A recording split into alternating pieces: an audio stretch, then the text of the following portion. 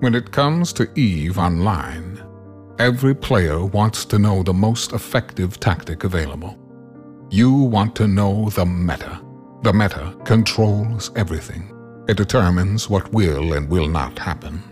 Knowing the meta will alter your views, make you question your reality. It might even make you laugh. And now, you're part of it. You're watching The Meta Show.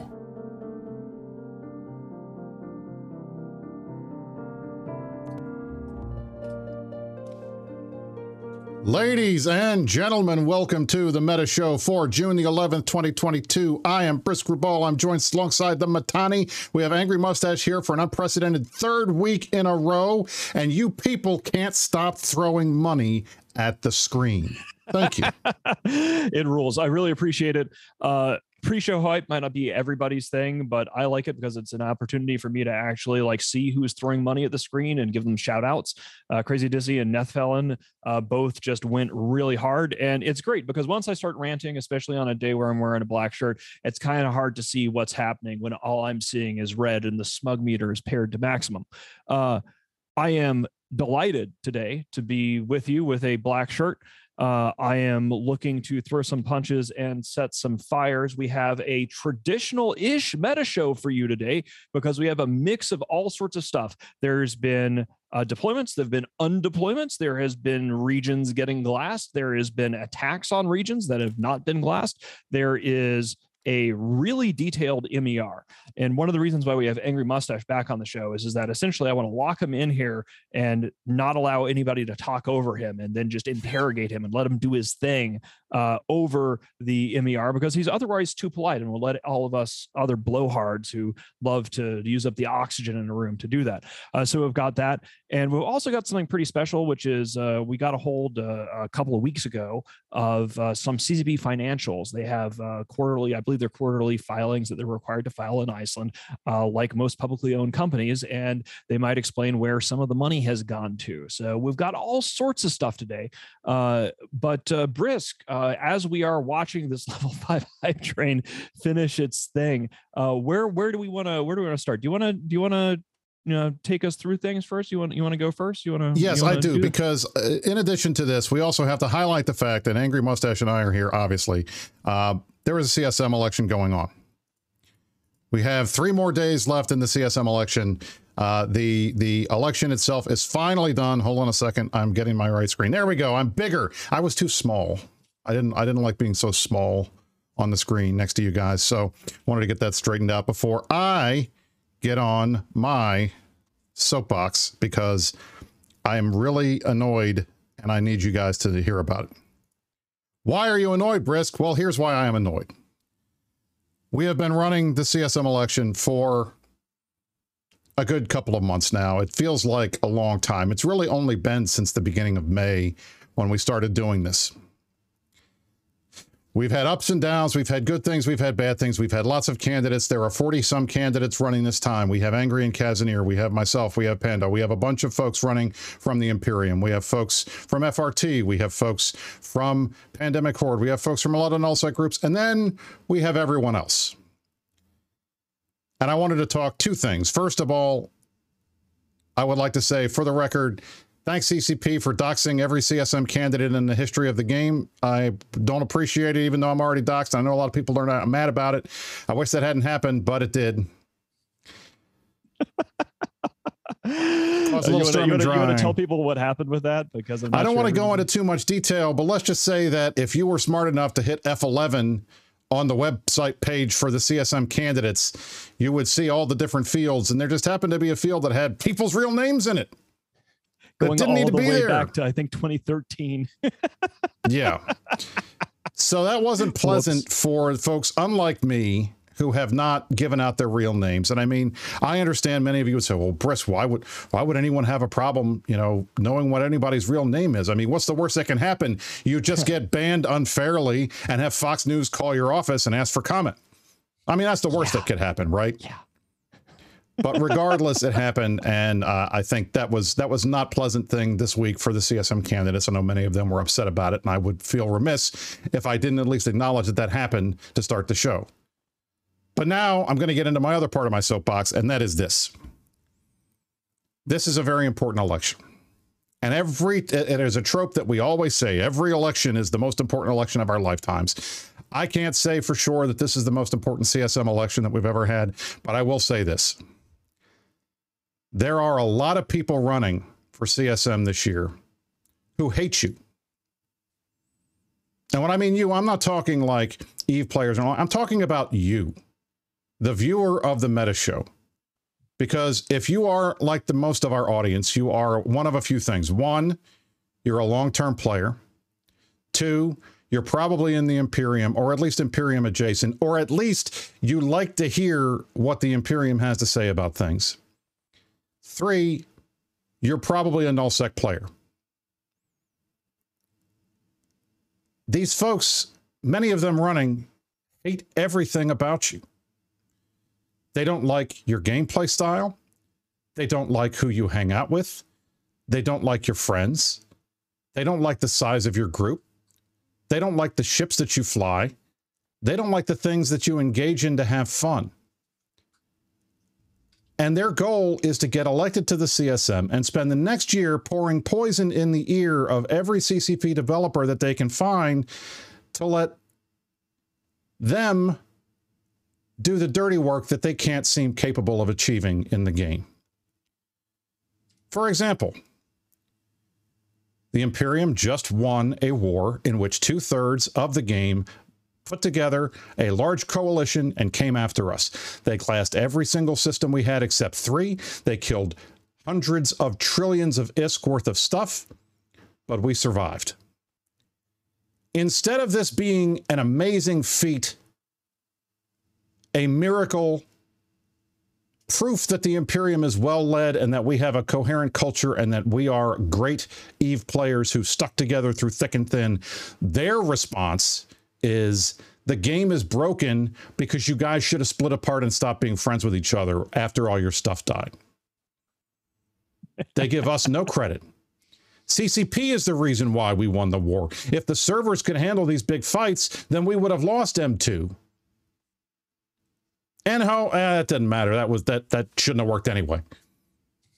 The bubble fucking thing, you guys are just whining.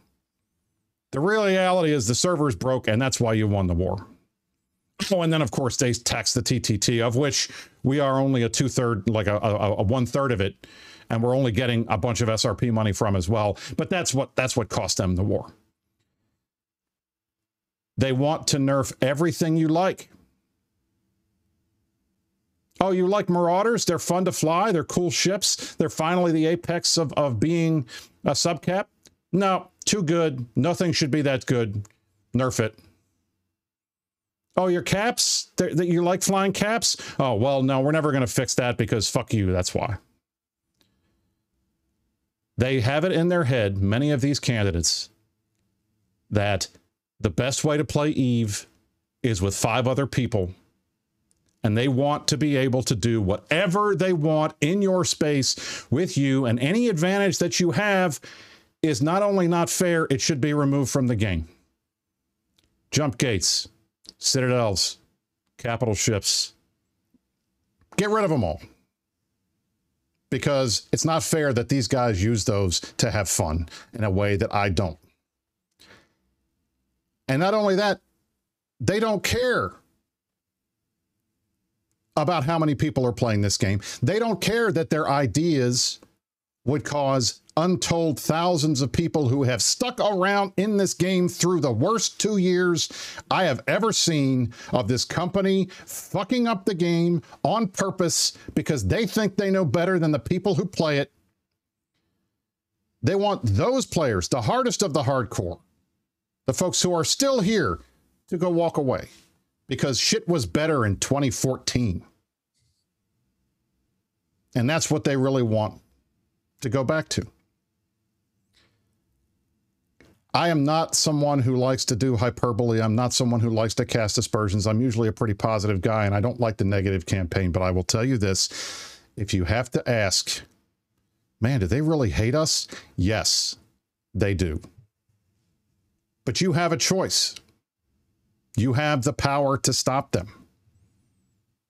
We have a solid slate of 10 candidates running on the Imperium ballot who don't want you to quit, who aren't trying to destroy your space tribe, who don't want to see the meta show get turned into 15 minutes of us talking about some small gang bullshit out in LoSec.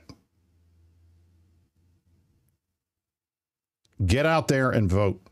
That's how we beat these guys. If we can keep them from getting on the CSM, we make it that much harder for them to pour poison in the ears of the developers to go after us specifically, because that's what many and many and many of them want. Don't let them do that. That's my soapbox. I thought that was a pretty reasonable soapbox, Brisk. I mean, I know that you don't like negative campaigning, and some people could consider that to be negative. But let me limber up here and let's show. I want to show people some negative campaigning. Is that all right, guys? If I haven't worn a black if that shirt if what I did wasn't negative, then I'd love to hear your version of it. Go for it. All right. So let me tell you what I see. I'll tell you what I see when I look and I see the pings that the bad guys are seeing that go across the relays. And I understand that in a single transferable voting system, it is difficult to actually knock people off of the CSM. If we vote and they vote, maybe it's going to be some down ballot people that don't get on. But one of the things that's really different about this year is that almost all of the Pappy candidates are placeholders, because their bosses who got to be on the CSM for the last few years, Gobbins, Villy, ProGod Legend, that crew, they're just sending mooks. They're sending Pappy placeholders who are supposed to go there and then presumably just leak everything to Elf Boy, just like when Elf Boy was on the council himself. So the top of the Horde ballot is some guy named Storm Delay who runs their IT, I guess, and that's great. His job is to leak to Gobbins. Norris, I mean, you can't, player, game, whatever, is sending some guy whose job it is going to be to leak to Norris. We have to keep our noses clean. We keep our noses clean because it's the right thing to do, because we're adult professionals who have to respect NDAs.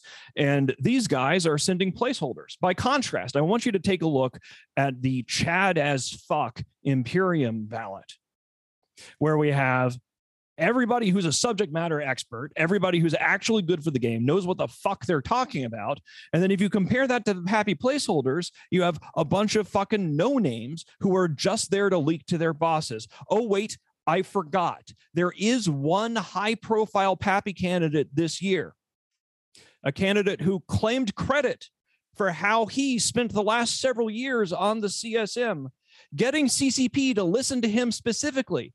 He went on any podcast, any show, including the Meta Show, to claim credit for the fact that the Capitol revamp has his fingerprints all over it. That's right.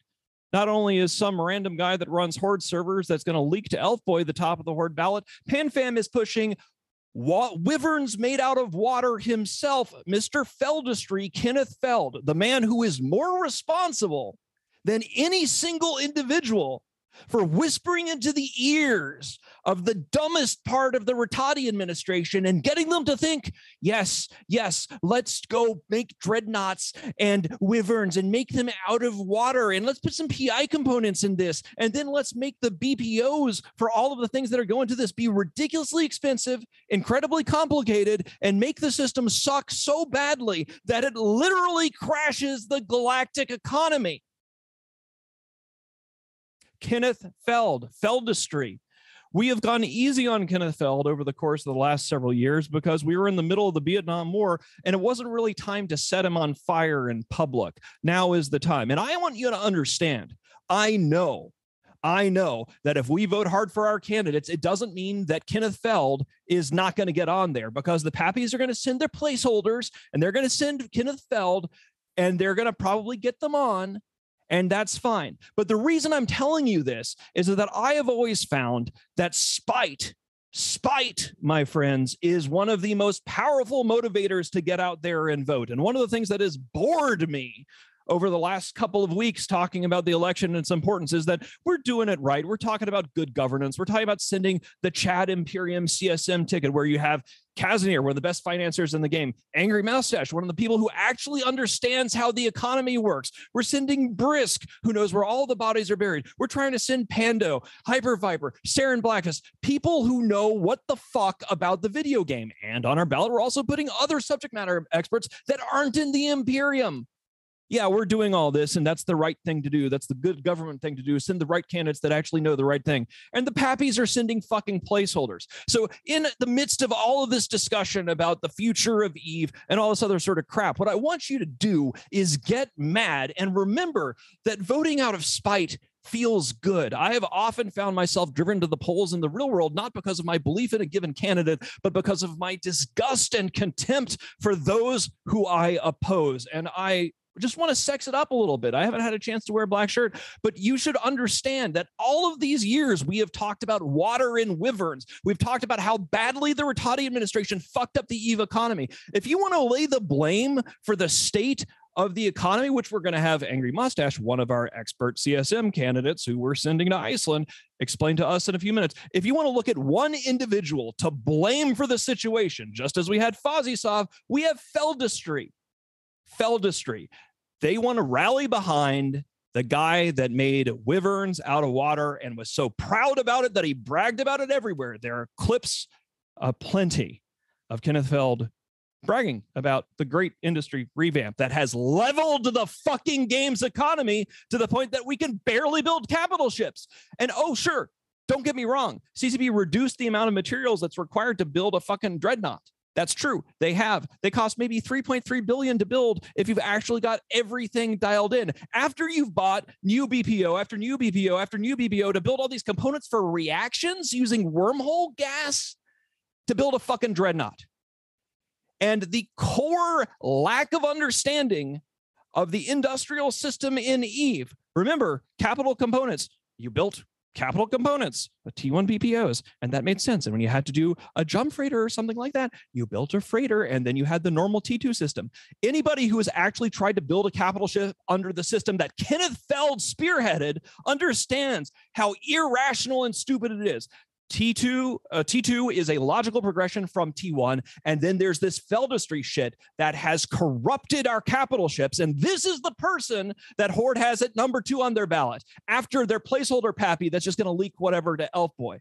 So I know you may be sitting here and going, gosh, CSM stuff is lame. Gosh, I want to hear about something else. This is boring. I don't want to deal with this shit anymore. Embrace spite, my people. If that is what it takes to blast you off your ass, know that not only do we have spite, but there is a witch that they want to put on the CSM that should be righteously burned for the crimes they have committed to capital ships. It is time for us to acknowledge how Kenneth Feld fucked up the game so much by getting Rattati and those idiots to listen to him and all the other proud pappies there. They had Gobbins, they had Villy, they had Progad. Oh yes, Kenneth Feld, he really knows what's up. We should listen to him. Because they were setting the entire game in such a way that they felt would blow up the Imperium. And that is why, as Brisk was saying earlier, the reason why they say the game is broke is because they spent a long time trying to change the rules of the game to break the Imperium, and then gosh, it didn't work, and so it must be CCP's fault. So the main thing is this. If you haven't voted yet, I want you to vote out of spite, because fuck those guys, fuck the pappy placeholders, fuck Kenneth Feld, and fuck anyone who is a dumb enough fool to believe that more Kenneth Feld and more Feldestry is a good thing for EVE Online. It is time to stop fucking around and going, gosh, maybe the Rattati guys should change things. They are aware that they have done fucked the game up, because I'm sure we've all seen what's happened to the US time zone in the aftermath of the price hike. But it is time for us to be open and notorious in our criticism of the incompetence of Kenneth Feld, the incompetence of the PanFam slate, the fact that these people want more spaceships out of water. Why would they want them on the ballot? Our enemies have shown their colors yet again. Placeholders, mooks, incompetence, and those who have more blood on their hands for destroying EVE Online's health than any single individual besides Rattati himself. So fuck that noise. Get out there and vote the way that the state asks you to. Thank you. All right. That was Let's legit. do something and else. Again, and just to seal my point about they really do hate us. I linked in the chat. It's under Imperium News instead of me, but it's fine. This was the Declaration of War podcast for last weekend. I was on there 2 weeks ago. I was accused of being overly mean and talking over to people because one guy would not stop crapping on jump bridges and I wouldn't let him do it. But last week, they didn't have any nullsecers on there. It was Stitch and Phantomite and Arcia. And when you get a minute, go and listen to that. And you will see exactly what I am saying. They hate you. They hate your gameplay style. Everything you do in EVE is wrong. And they want to make it possible for us to no longer be a thing. Go listen to it. Okay? And if that doesn't fire you up enough to replex a dozen accounts and go vote, I don't know what will. Because it pissed the hell off out of me. I'll tell you that. All right. No more yelling, or at least for the next 5 minutes. Yeah. It's mustache time. Yeah. So I was actually supposed to be on that show, but I messed up because I thought I could do the show at a meet, and then it couldn't. So I ended up in this ridiculous situation. I put a link in chat of what I looked like trying to go on Declarations of War meet at the EVE Boston meetup, which was fantastic, by the way.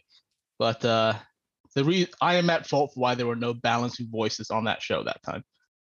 No, frankly, Angry, I'm glad you weren't there. You know why? Because when these guys don't have anyone to check them, they say what they really think. And it's not enough that you guys can hear Mittens, you can hear me tell you that they really hate you, but there is nothing more damning than when it comes out of their own mouths. And not only do they say it, they are proud of it. They will screech it from the highest rooftops. Nullsec sucks. Big groups suck. You guys all should quit. You're awful players. You don't know what you're doing. You're F1 monkeys and you're not cool. That's the philosophy. It's beyond ridiculous. It's amazing seeing the placeholder pappies trying to tell anyone who is cool and who isn't. But look, that's it. That's basically going to be my final pitch on the CSM stuff, guys. If you don't want to vote because you have good governance stuff and sending the best and the brightest to fix a game that desperately needs fixing from the worst excesses of CCP Rattati listening to Kenneth Feld and the other proud pappies going, oh yeah, this guy who makes industrial things for the Jackdaw fleet group of 30 dudes or whatever, we should all listen to them. Well, actually, we're going to head into this pretty soon here. Why don't we let's head into the MER, because let's sort of move the segments around. I'd like to put a spotlight on Angry Mustache and let him sort of show us what these people have wrought with the EVE economy. All right.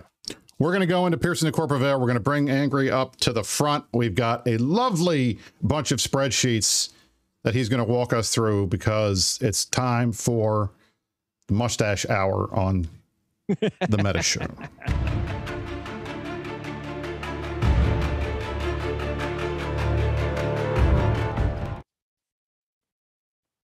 All right, here we are. That's the ballot. This is the screen. Angry, we have a lot of new screens this week, and I think we probably should at least give CCP a little bit of credit for this, huh? Go ahead. Why don't you walk us through this stuff? Right. So this is the May MER. So the Reddit post I made was actually wrong. This is the May, not the June one. So I was wrong. But one of the major things I want to bring to light is that this is the first MER that is led by CCP. Oh crud! I'm having estimate for forgetting stuff on the stage. So CCP Estimate took over the MER from CCP Larrikin, who was wearing multiple hats after CCP Quant left. So it was his responsibility, but that he was not allocated the time by CCP to actually fix the MER. So Estimate came in as their new hire data scientist. And what this was actually really made me happy was that he read the feedback on the April MER Reddit post and then within a month had implemented most of them, which I think is a great sign and shows that he's very eager to get the data portion of EVE right. So the first couple slides are all things that Estimate added to this one that wasn't in previous MER. So for example, we've always had the production versus destruction versus mining chart. What we haven't had is the regional breakdown showing what portion of space they're in. And I think what we expected to see what we all see here, which is that production-wise, it's all nullsec, it's all high sec. Destruction-wise, nullsec is the majority by a good margin, And then mining wise, it's actually split fairly well between all regions that aren't wormholes. Although wormholes you see at the very end is ticking up because of the need for capital gas now that people think that it's viable again. And the part that really tickles me about this is that the week before the MER came out, there's this group of consistent wormhole posters on RE who just run to any discussion and then shit on everyone who's not a wormholer. So I decided to have a little fun with them, and I made a bait post about Brisk. Can you go to slide 2? Hey, look at that. I numbered them this time. I'm so happy that you did that. So I made a bait post about how nullsecers are the bravest pilots in all of EVE, and all other regions are run by little girls. And we are also the #1 exporters of technetium. Other regions have inferior technetium. So the idea of this was to show the ISK faucet and the destruction within different sectors of space. And this all comes out of the MER. And what you can see is that out of all of them, only really nullsec has destruction and bounties that are somewhat proportional. With every other area of space, be it Pochven, Wormhole, and Abyssals, there's far more ISK coming out of there than things being destroyed. Oh. And I didn't even specify in that post about wormholers in particular, but that post was just filled with wormholers whole explaining about things and shitting on everyone else. But I think it was very funny that I posted this, and the week after, he posted on the MER and validates it. Angry, wow. Just a reminder, you're supposed to change the batteries in your smoke detectors every time the clocks roll back, so you're a couple weeks late on that. Oh. You might want to work on that next time. Just letting you know. All right, go ahead. Hear that beeping in the background? I can't. Oh, of course we can. The chat is quite enjoying it. It's very exciting. Okay, I need to go do that today then.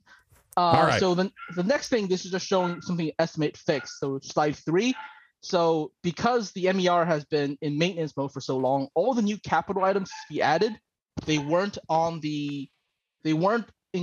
being included because no one had bothered to categorize them since that's a manual task that no one had the time to do. And we're talking about the things that I was ranting about here. Yeah, the capital components. The random ass shit that now none of them are in here, and Estimate went in and added them, and now the MER is more accurate. So slide 4 has something very interesting. So also the month, like 2 weeks before the MER came out, I made a post about what is the velocity of ISK and why it matters, and why it going down is a bad thing. That you can also find on REVE. And the week after, the new MER comes out and breaks down the velocity of ISK in a way we've never seen before, which is they split it into ISK velocity with and without Plex related items, which I believe in this one is extractors, Plex, and skins. But I'm not sure if injectors are in there, because in other indexes, CCP doesn't count injectors with the rest of them, because injectors also come from skill points. I'm not sure whether this one includes extractors, injectors, but what we can sort of see is that they give you the velocity without Plex, which is obviously much lower, but if you subtract that from the total velocity, you can sort of find out the velocity that does come from Plex, and we'll touch on that later on. But basically, half the EVE trade is Plex. That's crazy, isn't it? I never thought it would be that high, but then again, it doesn't make sense considering how many people, like the primary pressure of people, people are PvEing. It's like, oh, I got to make my Plex this month. I got to whatever. It's like paying the bills.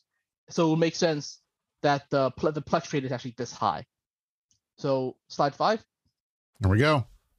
So the thing about that is that this is another one that has to do with velocity of ISK, which is that the definition of velocity ISK is total ISK supply.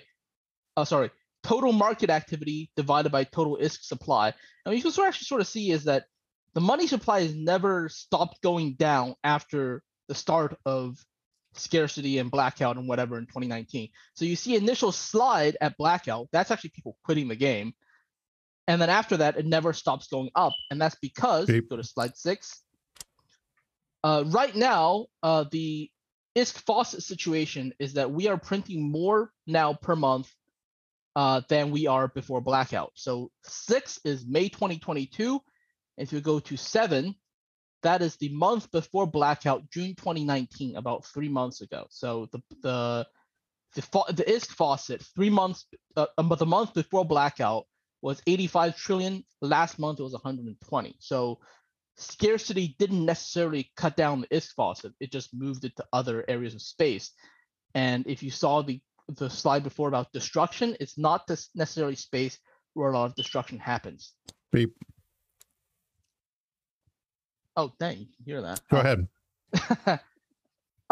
So on slide 8 is something, it's not data that's explicitly included in the MER. So what it is we're sort of back solving the amount of trade through Eve through the money supply and velocity of money to see if it matches the other data that's given in the MER itself. So the light blue line is the summation of regional stats as given by CCP. The dark blue is what's calculated by multiplying velocity of ISK by the money supply. And you see they mesh fairly well. It's not perfect, but it's good enough that we can say that this is valid data. Slide 9 has the real life velocity of ISK, if anyone's interested in that, and why economists have been concerned about the economy going forward. You really don't, in the real economy, you really don't want velocity of money sliding down too much. Yeah, that's not good. We don't like that. On slide 10 is a caveat for all this data you're about to see going forward, because almost every single metric in Eve is actually just a proxy for player activity. So when you're looking at this, just keep that in mind. When player activity goes up, all these metrics goes up. When player activity goes down, all these metrics go down. That's I love that heat map. That's one of my favorites. Yeah. It's good. So on slide 11 has sort of tracking, is another one because this one is tracking whether the decrease in velocity of ISK is due to people trading less or is it due to the money supply going up. And I marked it with some indicators that shows the impact of major patches on the velocity of ISK. And I think the conclusion you can see from here is that the decrease in velocity is very much driven by CCP patch changes. So starting with blackout, you see a giant slump. Starting with mineral redistribution, you see a giant slump. Starting with the capital industry change, you see a giant slump. Like this is just to bring it back to my rant earlier. I want everybody to remember March of 2021 is when Feldestry was implemented. And of course, if this was a smart person to listen to about what you should do with the Eve economy, some of these things would be going in a different direction as opposed to, oh, gee, Feldestry came in and immediately graph go in wrong direction. Oh, and it stays going in the wrong direction over time. Gosh. Yeah. I mean, it just so you look at that, the blackout numbers in particular, blackout didn't cause too crazy of reduction in its velocity, but damn, the industry stuff did. I mean, that's unbelievable. Like, it's absolutely crazy. It's absolutely crazy. Get that thing changed. Wyverns made out of water, boys and girls. That is what the Pappy Ballad is all about. So, I mean, let's keep going. What else we got? All right, what else we got? You see that lone green line is when CCP did the tax break in last July that Pappy also says ended the war. But when they also did that, they reverted it only 2 months later because the ISK drain had become unbalanced, because right now CCP is relying on sales taxes as the primary ISK sink in Eve, which is not a good design, but it's the easiest. So that's their only thing that they've got. That's all that, I mean, that's really the main ISK sink, and it's unbelievable that they have not come up with anything beyond that. Right. So slide 12 is showing you that you can sort of track the change in transaction taxes in ISK sink between the patches, and it's showing you why they chose to do this. Because if that brown line stayed at a low, well, it's negative, stayed at a closer to zero level, the ISK inflow and outflow become unbalanced very quickly. Yep. So that one I actually have slide 13. I have twice. You can just delete that. Skip right over it. Slide 14. So the interesting thing about breaking up what they broke out the Plex and total ISK velocity, you can also break it down into Plex only, which we have, and I think this one is me doing some math to confirm the suspicions that most of Plex is traded in the Forge, which it is. Everyone thought that. This is confirmation that if you see the dark blue line, which is the trade in Plex, go down, trade in the Forge follows very closely. That's the light blue line. However, for the rest of Eve, isn't really affected by the change in Plex trade, but it is affected by the change of everything that's not Plex. So the dark brown line is the monthly trade of everything that's not player Plex related. So that's player produced items. A lot of that is in JITA as well, but you see in the light brown line, that is trade in every region that's not the Forge. And you see how this one tracks the light brown line much better than the dark blue line. So this is sort of showing you Plex trade happens in JITA. Everywhere else in EVE is mainly trading player made items. Okay, slide 15. All right. And this is the one that I'm sort of less solid on. So I was thinking, if Plex is mainly traded in JITA, can we sort of derive the trade in JITA if there was no Plex by just subtracting that? So this is JITA trade without Plex, and compared with trade outside of the Forge, which is also primarily not Plex. So I sort of wanted to see if I had a suspicion that trade everywhere else in EVE was sort of dying out because the CCP changes, and being more and more concentrated in JITA. And I think you can sort of see that towards the end, because the trade the no JITA trade line starts dropping while the JITA line holds stable in an environment of reduced player base. I think sort of like more and more places outside of JITA are losing the critical mass to be a viable trade hub. And now, that's the Angry, end of on here, do you right here? What was that? Was that Pochvan? Which one? Was this area here where it's almost the same? What do you think? When that was I guess beginning or end of January? Maybe that was M2. What do you think caused these numbers to be so close together here? Was that the war? I think that is primarily the war. That is the period where Pappy made the breakthrough into Delve, and we're camped in 1DQ and they're camped in T5Z. Okay. And then right after that, because again, like the hotspot is around March of 2021 is where you see these huge drops. And yeah, okay. Spectre, I mean, that's what I was thinking. Like, this could have been potentially the fact that, Nyarj is gone, so the trip to Amara was harder, and that made Amara a better trade post for a little while than JITA before people figured out how to move things around and get it there. So I was thinking maybe that's what that was, but I don't know. I think the idea that it was the war is probably smarter. I think that makes more sense. All right. Okay. Do we have more slides? Are we slided out? Have you slid us out now, Angry? Are we done? That's it. I'm out of slides. Right. I thought like this would go on for a bit of time. Well, what are your takeaways? Like, let's hit us with some of your, like, what are your, for somebody, imagine Simple Mittens has been listening to beeps and my brain has been in screensaver mode because I'm trying to look at this stuff and then things are happening. Exactly. What would you like somebody like me? What are the bottom line takeaways from the last 15 slides and the beeps, all of the beeps? Please don't mute yourself. You need to leave that on. Okay. Just saying. Right. So I would say that it might hit home economically now in that CCP has induced an intentional recession to EVE that they still haven't quite pulled the economy out of.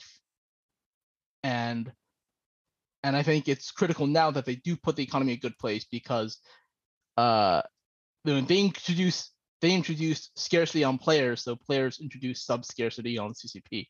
And I think it's about time they realize that.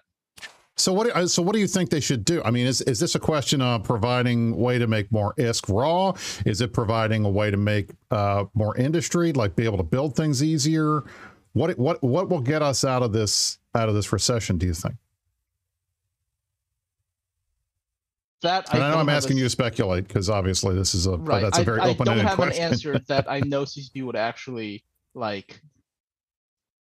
I don't have an answer that I know they'll actually devote the dev resources, because I know they're very short on dev resources. Like a lot of the answers people have, like, this is how we fix EVE. Oh no, that's going to cost like 6 dev hours, so we're not going to. Like 6 man years of dev hours, so we're not going to do it. So there you go. I'd have to. I'd have to think of something that's simpler to implement. Casimir is jumping in here in chat, and he says that he's helping the simple mitten brain, and he says the clear message here is that nullsec is deeply out of whack vis-a-vis top tier abyssals and wormholes. And that was something that was in the earlier part of his presentation that I thought was quite interesting, is that the wormhole people, when they're all like, oh, well, we're really hardcore and we do all the combat and everybody else in EVE is just a bunch of people crabbing. Well, it's hilarious to be shown the reality that they are completely full of shit. And that things are out of balance. I don't understand how having all of the velocity lines are going in the wrong direction, and all the things that in theory the Pappies were saying was going to make the economy go well is not exactly made it work. I'm glad we have you. Like, here's the thing, like, if they would just listen to somebody like Angry or somebody like Casimir, who has a real subject matter expertise in an extraordinarily complicated economy. There is no game that has a economy as complicated as EVE's. They could do a lot of good. As an alternative, they could continue to listen to the Feldistry guy, who, as clearly has been shown here, was not exactly a really good thing for the EVE economy. It hasn't really turned things around. I think that if things are not changed here soon, it's going to get really crazy. We're already seeing some pretty nasty drop-offs in U.S. time zone because of the price increase that CCP did, and then suddenly a lot of people in USDZ. We're going to talk about that in a minute. It's the summer where we're going to be headed there. But essentially, what we are finally seeing is a lot of the consequences of the Rattati administration's incompetence. And they have a right to blame the CSM and blame Kenneth Feld and say, oh, well, we listened to K-Feld and he did all these things and we put water in wyverns and now great. But whatever they were doing, it clearly hasn't worked financially, either in the real world financially or in the actual economy, and still core chunks of the game are fucking broken. So let's talk about that, Brisk. Where are we going next? All right. So first of all, Juan, Angry, unmute your fucking mic. If you don't give the people their beeps, they're going to riot. People demand their beeps. Do it. They want their beeps. Anyway, where we're going next. So to Angry's point, Angry said this earlier, and Mitten just said it right now. We talked about the price increase, and then Angry talked about dev time and resources. And the big question that I think a lot of folks had, a lot of questions people had was, one, why did we have to have a price increase? And two, where's the money going? And I want to thank Dr. Oz was very good. That's Dr. Oz. That's the joke. The Oz was very good. He found the 2021 consolidated tax statements that had to be filed in Iceland for Pearl Abyss on behalf of CCP for the subsidiary that owns CCP. That talks about all of their revenue, goes through everything like this. It's a very long document. Mittens and I have poured through it. Other people have poured through it. We want to go through it with you guys today. We've talked about this before, but I think this is pretty important because I think it lays out pretty clearly what's going on and what we're seeing and why we're seeing it the way that we are seeing it. So let me pull this up. This is the consolidated Pearl Abyss Iceland statements for 2021. This is a public document. It's not secret. It's not anything that folks should get upset about. This is far less bad than doxing the entire CSM for the last 10 years. So running down here, you can go through. This is a standard document. If you've ever read a Statement K or any of the types of statements that you'll see in an SEC report in the United States, this is very similar. It has all kinds of stuff in it, numbers, narrative. It'll go through all the different accounting practices, how they make their money, how all this other kind of stuff. So we're going to walk through some of the stuff because I think it's important for you guys to see. So Statement of Comprehensive Income. This is where the fun begins. Okay. Last year, 2021, they had revenue of $63.8 million for the entire year. That is a year-over-year increase over 2020 by about $1.5 million. Okay? That's a pretty good number. And that's the number that we tend to see when Pearl Abyss puts out their quarterly statements, because they talk about money per IP and they talk about the EVE IP, and that's how much money that EVE generates. So when we look at this, we look back, we see the different quarters, we add them up, it usually adds up to around $60 million. So we know $63 million. Now, cost of sales, they did about $4.6 million worth of sales that reduced their income because if they had not done those sales and people had paid the full price, that's what it would have been. So that reduces the overall income that would have been generated to gross profit of $59 million. That is up $3 million from 2020. That's pretty good, right? Well, look at this. Their operating expenses, research and development, that is the staff. $37 million in 2021. That is up $10 million from last year. Mm-hmm. A $10 million increase in the amount of money they're spending on development. Marketing, $14 million on marketing, up $2 million. Their administrative expenses has pretty much stayed the same. Their publishing expenses have pretty much stayed the same. So their total operating expenses in 2021, $73 million, almost $74 million, up from $62 million. They had a loss last year of $9.4 million. And in 2022, before taxes and other income, they all about broke even. There was a $64,000 difference between what they brought in and what they spent. Mm-hmm. Okay.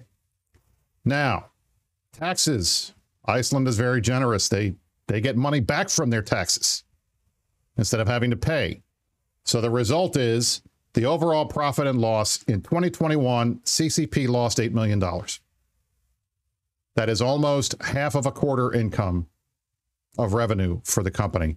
In 2022, they lost $1.6 million. This is in the height of the pandemic. This is in the height of when people were playing Eve. They still lost money.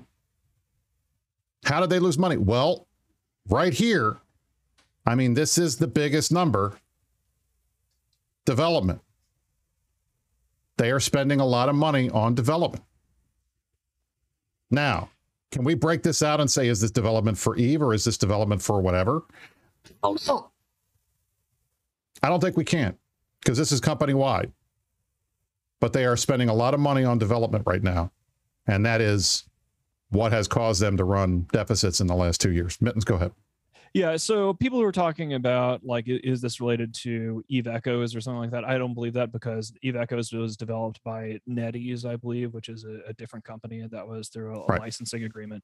Essentially, the reason why this is so significant is in an environment where we have been told, hey, wait to FanFest, there's amazing content coming, there's all this stuff going on, and the company is raising prices quite significantly, which is one of the reasons why there's a gaping hole in the US TZ player base, as well as even more of a hole in the Australian TZ player base as a result of these price hikes. It is a reasonable question for customers to look around and go, okay, why do you need more money? And in these public filings, we have some very interesting things, is that the only difference between 2020 and 2021 is that they decided to set about $10 million on fire for R&D. Now, we don't know the details of that, but we do typically know that if you spend $10 million more on stuff, you would probably be able to point to something and say, gosh, this is what we worked on here, this is where we worked on there. Or, you know, at the very least, we would see as players more than just, I don't know, Feldistry. I don't know. What did we get in 2021? I don't know where that money went. I know it was probably, not in a illegal or any kind of malfeasance way. I'm not making any accusations of that kind. What I do know is there is $10 million that was spent on research and development this year in 2021. And here in 2022, I don't know where that went. I do know they have raised the prices, and we're all kind of wondering where's the money going, and where's the content, and where's the stuff that you would expect to see that. So if you were wondering why suddenly out of the gates they're doing this, we're wondering too, and we're just very curious as to where all this development money went to develop something which I guess hasn't hit Eve yet, or who fucking knows? We're gonna get there in a little bit, and I think there's some things in here that we're gonna demonstrate. The guys are asking, Where's the link? Is there a link? There's no link. I don't have a link. I have the file. Okay, so I don't have a way to easily get this to you guys, so I'm sorry. If this screen is really quick, this is the total value of the company. This is the equity and liabilities combined. In 2020, 300 million. In 2021, it dropped to 289 million. A lot of that was, it looks like, the biggest issue here, they had a big borrowing. I think this is discussed later, that they reconsolidated a bunch of their debt and got a new loan and some other things. So We're going to keep going here because I think it gets down into more granularity that I think is interesting. So cash flows, you can see the profit and loss and everything. They talk about how, get through here. They talk about how there are different philosophies for revenue. One of the things that was interesting, when we buy Plex, the Plex counts as revenue for them, but it's deferred income until you turn that Plex into game time. As long as it's sitting out there, they can't take the money from that. So the result is, like here you can see, where is that? Here it is. I think I'm trying to find the screen where it's on. We'll get to that in a minute, but there's some other stuff in here. So, all right. So one of the other things I want to point out, royalties and licenses. This is where the Echoes money is. I think it comes to the license than the royalties that they get from Eve Echoes. It's about 10 million. Revenue from subscriptions and in-game sales, 53 million. Okay. And then sale of goods. They made a lot more, I guess, in 2020 from selling. So they made $12,000 worth of paraphernalia sales versus 3,000. Again, we've talked about this before. We think there's money left on the table here. Geographic information. This is interesting. North America, number one, which means when we see the USTZ numbers being down so bad, that's scary because North America is the number one region by far. I think we analyzed this. Did we analyze this? But we got this a few weeks ago. We've just been sort of sitting on it, wondering what to do with it. And, now on an almost nightly basis, we're seeing, our USTZ guys are doing stuff, but game wise, we always can check, the PCU and see that there is a substantial hit in USTZ. In EUTZ, people are having big fights. Things are still happening there. But this is particularly relevant, I think, when you see that there is so much revenue coming in theory from North America, at least as of this is, end of 2021 financial report. And here we are in 2022. They've raised the price of subscriptions to $20 per in USD. And if most of the revenue is coming out of North America, proportionally speaking, that would be very concerning with the PCU the way that it is, particularly in USTZ. We saw things dip below 14K in USTZ last night, and you don't see that too often. So that's a thing. Okay. I'm circling this because I think it's interesting. So this is the group domicile. So revenues from external customers in Iceland. They sell $121,000 a year in revenue from Icelandic residents. Everything else they make outside Iceland. I just thought that was interesting. All right. Going down here, we're going to keep going down. So we've got salaries. And again, that's why you look at the salaries, 32, and then you go back and you look at the R&D number. Salaries was 32. R&D, where is R&D? Where is that at? Here it is. R&D 37. So 32 of that 37 is actual like salary cost. $5 million difference, what I'm sure is a lot of other like hardware and things like that. But salaries 32. Average number of positions right here. In 2021, 335 versus 301 in 2020. They're hiring. They are hiring. And they hired enough that those 34 people that they hired, $55 million added to the salary cost. So this is not and this is one of the things I want to highlight for the folks that are worried that Eve is dying. It's not dying because this is not the behavior of a company in a game that is dying. They are investing. They are hiring more people. They are putting money back into the game. We're going to see that in a little bit. But it's just interesting to me that, we always ask, how many developers does Eve have? Well, we can't say how many developers they've got, but staff-wise, they're back up to 335. And that is probably the highest number that I can recall in a while. I mean, it's not like the good old days before Incarna, right, Mittens, when they had the war on the impossible, and they got up to 600, and they had offices here and offices there, and then pissed away all the money and goodwill on World of Darkness and pissed it away on Dust 514 by making it exclusive to the PS3, thus condemning it to a dark fate even before it was born, right? The story of EVE Online has never been one of poverty. EVE has reliably been the golden goose that has quarter after quarter shit out profit. And then that profit is taken from the golden goose and is allocated to things like Spark or needing more in the Atlanta office for World of Darkness, which never goes anywhere, or yet another Dust. Maybe this time they're going to do another Dust game, but this time it's going to be just PC. And the reason why this is tragic and the reason why it's so annoying and the reason why we roll our eyes so hard when CCP says that they're going to raise prices and do stuff like this is that they have a track record of making money and then misallocating it. Allocating it correctly, potentially for a business perspective, but from a consumer perspective, it sure looks like they didn't really do it right. So it's fascinating to see all the blood on paper here. Yep. So I'm rolling through here to see if there's anything else. That's the end of it. I've got to go back here. I think we hit the big ones there. Yeah, I think we hit all the big ones. I'm trying to find the one that talks about deferred income. Let me see if I can find it.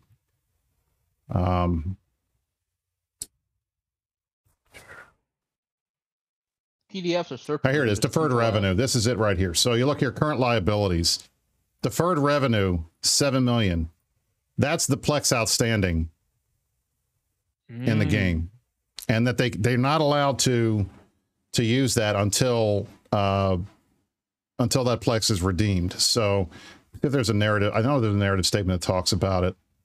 If I can find it here. Where is it?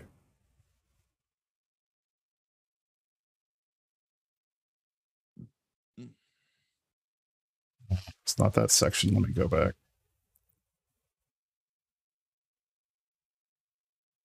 I can't. I'll have to do a search later. I won't hold up the screen by doing that. But anyway, document analysis. This is a real-time financial document analysis of what happened. So in the long run, I mean, basically, the way that you folks want to ask, why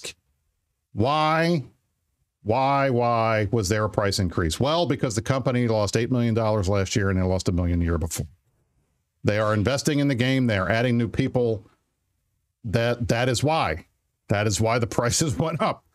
And as much as we would have preferred them to go a different way, we would have been happy with them to do that. They didn't do that. All right, here's a deferred revenue here. So they talk about revenue recognition, premium access fees. That's for Omega. The group recognizes revenue from premium fees on a straight line basis over the subscription period. So you buy a subscription, they get the money. In-game currency. Revenue from the sale of in-game currency is recognized when the group has fulfilled its performance obligations and service has been fully satisfied. Revenue received from the sale of unused in-game currency is reported as deferred revenues and current liabilities. That's what it means. So it means is that when you turn in your... So Plex is an agreement between them and you. You buy the Plex, you turn it in, they give you 30 days worth of game time. You don't turn in the 30 days worth of game time, it doesn't count as income for them. It's a deferred liability, it's a deferred revenue, and it goes in the liabilities category. So, and it was about $7 million if I recall correctly. So that's how that Plex works. So, I mean, in the end, the bottom line is the company is doing a couple of things that I think are good, or at least that we should be happy with, because it's not the symbol of a company that's failing. They are investing, they're hiring more people, they're spending money on marketing, still spending money on marketing. These are all things that you wouldn't see from a company that's in maintenance mode, because they would be reducing costs, cutting staff, reducing marketing, and focusing all their attention on the existing players that they have and keeping them and not trying to do stuff to bring new people in. At the same time, again, they are not making money right now. And I guess you could say after a while, maybe it's all right for a couple of years. We don't have more than the last 2 years because we only have this data. And I wish we could go back and see a couple of years back what the numbers look like in, say, 2018, 2019 before the sale. But the reality is, for the last 2 years, they've lost money. They can't keep doing that. They're going to run out of cash reserves if they keep doing that. So they have to, at some point, make more money or break even. And that to me is probably the prime motivator behind the price increase. Now, is it going to happen? Is it going to make them make more money? Who knows? Maybe not. Because for everybody that has quit because of the $20, I don't know how many people are going to be coming in for the $20. And the number of people that I know that have reduced the amount of money that they are paying because they're not using alts or they're plexing their accounts, which is, again, deferred revenue. That's been quite a bit. So I don't know. We'll see. We will see. But in the end, you guys want to know where's the money going? There you go. Angry, do you have any comments on this? And did you replace the battery? Is that what you were doing? I did replace the battery in my smoke detector. That was what I was doing when I put my screen off. But at least from an in-game perspective, so what I noticed what they did was that when they increased the cost of Plex, essentially changing the exchange ratio of Plex, right? Before it was $20 for 500 Plex, now it's $25 for 500 Plex. They didn't touch any of the existing Plex that was already out there. So essentially they handed everyone who was holding Plex a giant pile of ISK, basically. That's sort of, it's been a long-term practice for players when they're about to go inactive, right? They converted all to Plex and they hold it there. So CCP is encouraging their own players to hold Plex and hold more liabilities on their balance sheet because Plex has been shown to be the only inflation-proof asset in EVE in the long term. Interesting. I guess we do have some of these. That makes sense. Some of these accounts for going back. So yeah. So there's the Gamer link. Pointed out on markets for ISK. If you check this out, which Brisk has just brought up here, you can actually put find the link in these the chat. things yourself and take a look at it. So I'm glad that we can get that in front of people. Good. So they can do their own analysis. Very good. I should have just asked Noisy. I knew he would have known before me saying, I wish I had these numbers. Well, obviously we have them, so we can go back and take a look. But anyway, that is that. Now we have we're already over time, but there were a couple of things I just wanted to highlight. We can do that really quickly and then we can get out of here. I mean, so in terms of our top story, we're going to talk about the end of the deployment. Boss, Jeff had deployed to Faith Abilis, and it had deployed to Faith Abilis. That's over. How do you think it went? I think it went great. At the start of our deployment, we asked folks to glass Pappy regions, right? We went to Faith Abilis and we glassed it, and I got up on a fireside and I asked people to do more, because when we went to Tribute in 2019 and we glassed Tribute, folks hadn't really gotten into the groove of it yet. It was before the Vietnam War and we hadn't really learned how to do something like that. People are like, oh gosh, I'm tired. Only one region is good enough. And the troops were willing to keep marching. People were willing to keep burning. We went into Amist and we burned that. And then we said, well, we'll just keep going until it gets to the point where we're at the edge of our tantrum radius. So we went halfway into Tenerifis. We had some really good fights. We learned a lot. We crashed about 1 trillion ISK of dreads into trees over the course of the first part of the campaign. And then we were like, gosh, maybe we should learn and not do this. And we figured our shit out. And then the campaign ended with a bang. We went into 4060p. We gated our Titans into the teeth of the enemy. We lanced some Macarials, and then we fucked off, and then we went home. Now, of course, earlier I've seen some Pappies going, oh gosh, you were retreating, you were running away. I think we've made it very clear to everybody that a glassing deployment is you go and you purge as much as you can. We've never intended to hold or keep any of those regions, and we made that clear. And folks did great. Like, we ended up getting to the point where we're moving staging systems approximately every week as we were advancing further and further forward. And then what was interesting about this is, when it's about time to call it, we had deployed and we were into Tenerifis, attacking into 4060p. And then this is where we get to start talking about PISP again, because magically, mysteriously, as part of this process, suddenly the Pappies started pappying again. We got to see NC and that Jackdaw group deployed to XVV in MNC in order to try to come after us. And then Fraternity, for some reason, decided that would be a good idea to start attacking Dracarys and HY. So that made it very clear to us that we were at the point of overextension, right? You can purge this far, no further. Now it's time to draw it back. So we started bringing the boys back home. And as soon as we turned up in HY TAC to defend Dracarys, who are full members of the Imperium and part of our fucking coalition, as we made it very clear to everybody that in the Imperium. If somebody attacks somebody in the Imperium, we drop what we're doing and we go to defend. So we posted up in HY ready to deal with whatever fraternity was going to do. And then, they fucked off. Great. Okay, wonderful. That's fine.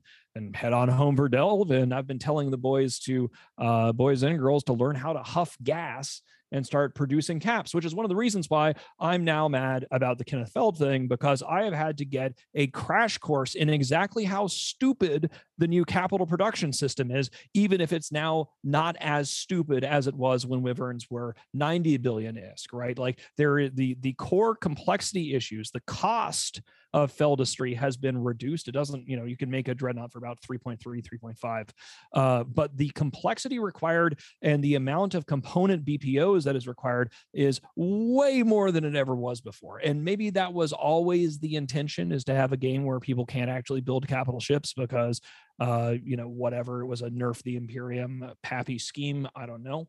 But it has been fascinating. So yeah, we also, the other thing is we started the deployment first week of March. And we kept things going essentially for a full 2 months, which is when you're not doing a hell war, when it's not like Vietnam War style, like 18 months or whatever. Back in the day, campaigning for about a month was about the normal limit. And the Vietnam War obviously distorted that, because 18 months of hell war is something, kind of like, whoa. But I'm very happy. 2 months of regular movements and 2.5 regions pretty consistently purged. We forced the Pappies to show their cards, because lo and behold, they're all still Pappies. They're all going to come deploy to help each other out, even though we were just going to beat up on fire. Well, actually, technically speaking, we were going out there. Fire attacked us first. We actually caught Constantine the Sincere saying that. Then they claimed that we were attacking them. It was this whole stupid mess. But the point is, we burned 2.5 of their regions and we went home. And there's still a bunch of losers who are going to be voting for a bunch of placeholders and the guy that did more to ruin the game, the side of Rattati or Hilmar. So yeah, I'm pretty satisfied with it. It was a good run. I'm really happy. 2.5 regions torch. That's way better than the tribute one. And as Cameron notes, Mittens and I are getting older. We're very pleased when we can talk about regular movements. Yeah, very pleased about that. In addition, just want to highlight, according to my dear friend Darkshines, in our deployment, which mirrored the Jeff deployment, in fact, we were there a little bit earlier than Jeff, we were able to withdraw spoils of about 400 billion ISK worth out of the bad guys. So not a bad, 2 months worth of work, especially when we had not deployed the entire alliance for most of the fighting. It was mostly our Adeptus Astartes PvP SIG that went down there. So that's not bad. 400 billion, not too bad for a couple months work. All right. I think at this point, we're kind of at the end of the show. So I want to let Mr. Angry Mustache, the vanquisher of the lovely beep, the replacer of batteries, Mr. Smoke Detector himself, get the final word. Go ahead. Had to be done. Had to be done. Had to be done. The beep destroyer. All right. Mittens, any last statement before we get out of here? Vote. If you don't vote because of the good and the power and the intelligence of our slate of candidates, vote out of spite and disgust for the Pappy placeholders and the water boy that they want to have CZB listening to again. I hope that everybody gets out there, and we have a bunch of work to do. Things have gotten very complicated in EVE in a good way. We actually had a bunch of meetings today. This is why we're grappling with the Feldistry crap. And it's interesting times ahead. I hope everybody had fun. It's good to be back. I was happy to wear a black shirt and throw some punches and set some bitches on fire. Yeah. Mittens wears a black shirt. I got a pink tie. Angry has a smoke detector going off. We had a fun show today. This is good for all of you people. I want to thank you all for joining us for the Meta Show. Today has been June 11th, 2022. I'm Bruce Ball, joined alongside the Mittani. Special guest 3 weeks in a row, Mr. Angry Mustache. Hopefully we will be seeing him elected on the CSM this week. Again, voting continues through downtime on Tuesday. Vote early, vote often, vote the way the state tells you, unless you are not in the Imperium. If you're not in the Imperium, then vote for me and Angry at the top of your ballot. We will see you all next week for the Meta Show. Thank you all for joining us. You stay classy, New Eden.